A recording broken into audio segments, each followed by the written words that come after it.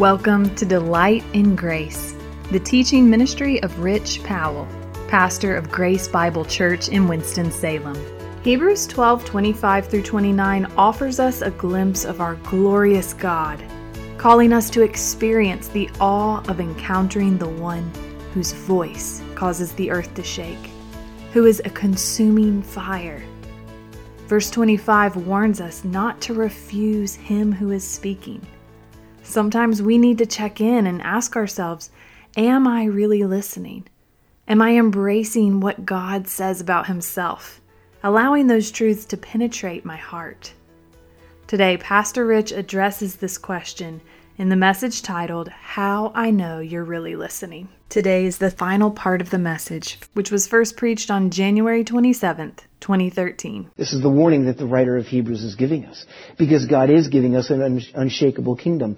The words are receiving. Therefore, since we are receiving, that is in the present active. It means there, we belong there now. We are getting that now. It is a part of our being now. It is our citizenship now.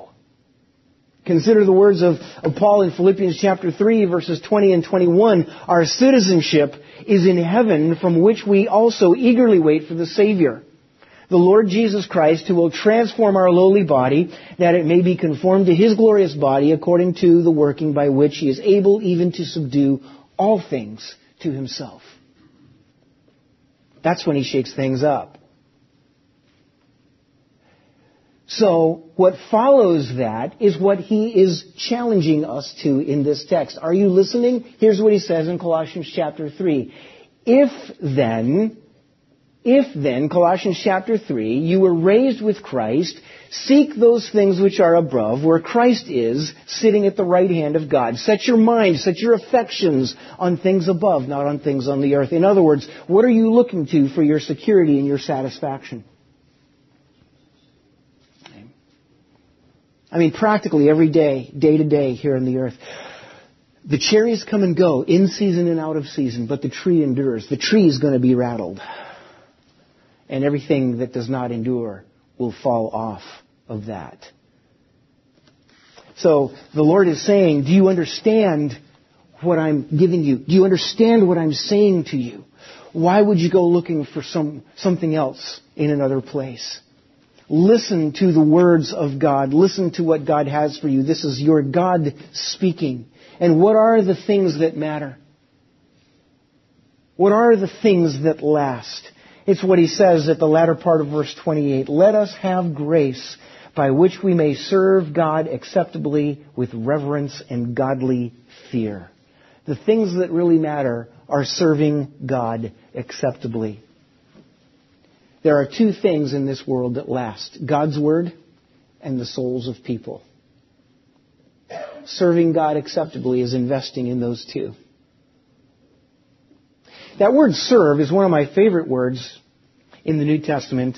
It's often translated worship. It's the word latruo. And it means ministry of service. It means investing in what lasts. It's the word that we find in Romans chapter 12, verse 1. This is your reasonable service, your reasonable worship. The New American Standard translates that reasonable service of worship. It uses three words to translate one Greek word to try to get the full meaning of it. It's a good word. That's what lasts. The word reverence, let us have grace, that's the word karin, thankfulness, an attitude of gratitude, because my service of God is an outflow. It's an outflow of who God is. It's an outflow of what He has done for me. That word reverence is the word that actually means modesty. Modesty meaning what? Less of me. It's not about me. I serve God recognizing that I'm not the point, God is the point. I'm not drawing attention to myself for what I do. I am drawing attention to God, because my service for Him is an outflow of who He is. So that reverence means the following. It means He increases. It means I decrease. It means I become less concerned about how others perceive me and more compelled to pursue and delight in God. You've heard the statement, perception is reality. not true in the kingdom of God. Doesn't work. God knows the heart. Perception as reality ought not to be true in the church of God. We don't put up facades so that other people will think of us as we want them to. God knows the heart.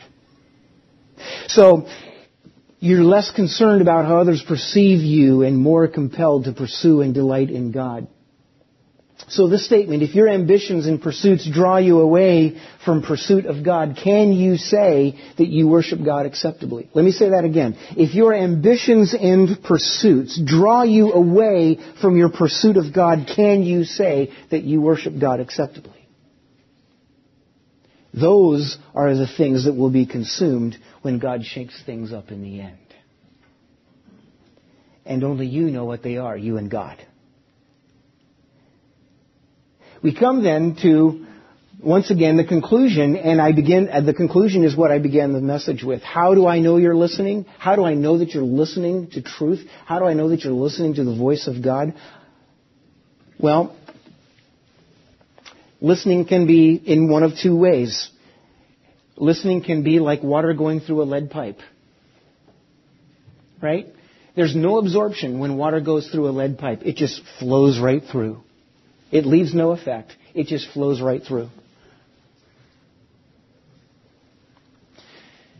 And if you're this, if you come to church and you listen, oh, it's a great sermon. I can tell all the clothes that Rich unpacked up there. Yep, I can explain all of them. I can appreciate them, but you don't ever put any of them on. What does that mean? That week after week, day after day, all of your interaction with the Word of God, if you're not listening to the Word of God, your life stays the same. Think about how tragic that is. That you can be engaging the inspired Word of the living God, the transforming power of God's Word, and your life stays the same. You're not listening. You still have all the same fears. You still struggle with the same anxieties. Your responses to when things don't go the way you want them, your responses remain the same. You blow your stack, or you become passive aggressive. You're still battling the same sins over and over and over again. You've never had victory over them because you're not allowing God to mold your life. Because you're not listening. You're not really listening. You can explain all of the clothes that have been unpacked, but you never put them on.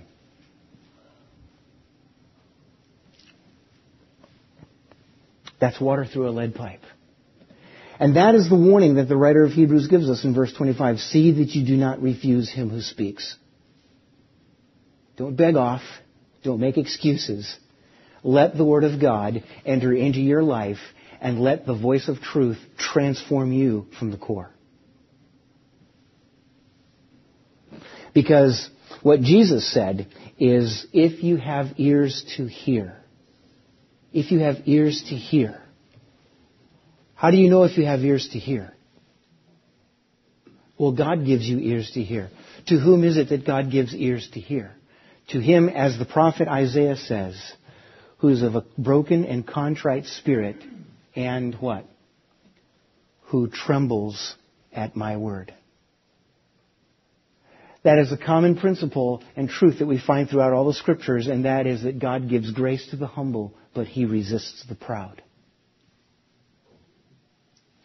If you have a broken and contrite spirit, if you come before God recognizing that it is His voice of truth that transforms you from the inside out, then I know you're listening. And the voice of truth is changing your life. What does that look like? That looks like when God's character flows from your hands, God's character flows from your feet, God's character flows from your mouth, His character flows from your eyes, and it does so with joy. That you're not just doing these things because that's what a Christian ought to do. No, your life is an outflow, a response to the goodness of God and His holiness and His grace. And your life is responding to that because that's what worship is. Worshiping God acceptably is a life of response to who God is because His voice of truth is changing you from the inside out. That's how I know who's listening. I'm speaking to myself too. Do you realize that I have to listen to myself?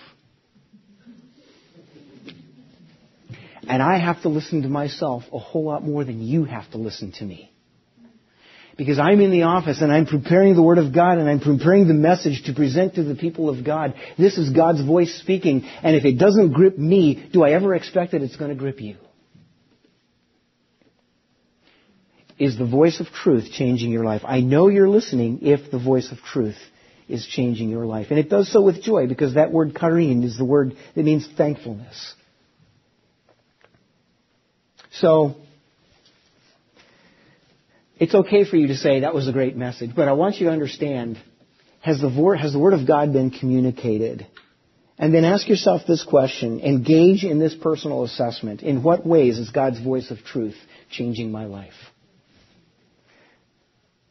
Because I don't want you to come to church and say, oh, wow, look at all those clothes, all that truth that was unpacked. I can explain every bit of that truth. Fine, but are you putting it on? Then you're listening. That's the warning of the writer of Hebrews today. Don't just be able to know truth and explain it. Let God's truth transform your life into the image of His Son, Jesus Christ. See that you do not refuse Him who speaks. For our God is a consuming fire. That is the radiance of His purity and His holiness. That's how He's molding us.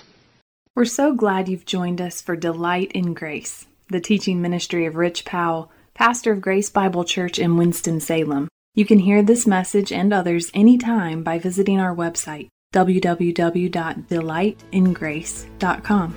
You can also check out Pastor Rich's book, 7 Words That Can Change Your Life, where he unpacks from God's Word the very purpose for which you were designed. 7 Words That Can Change Your Life is available wherever books are sold.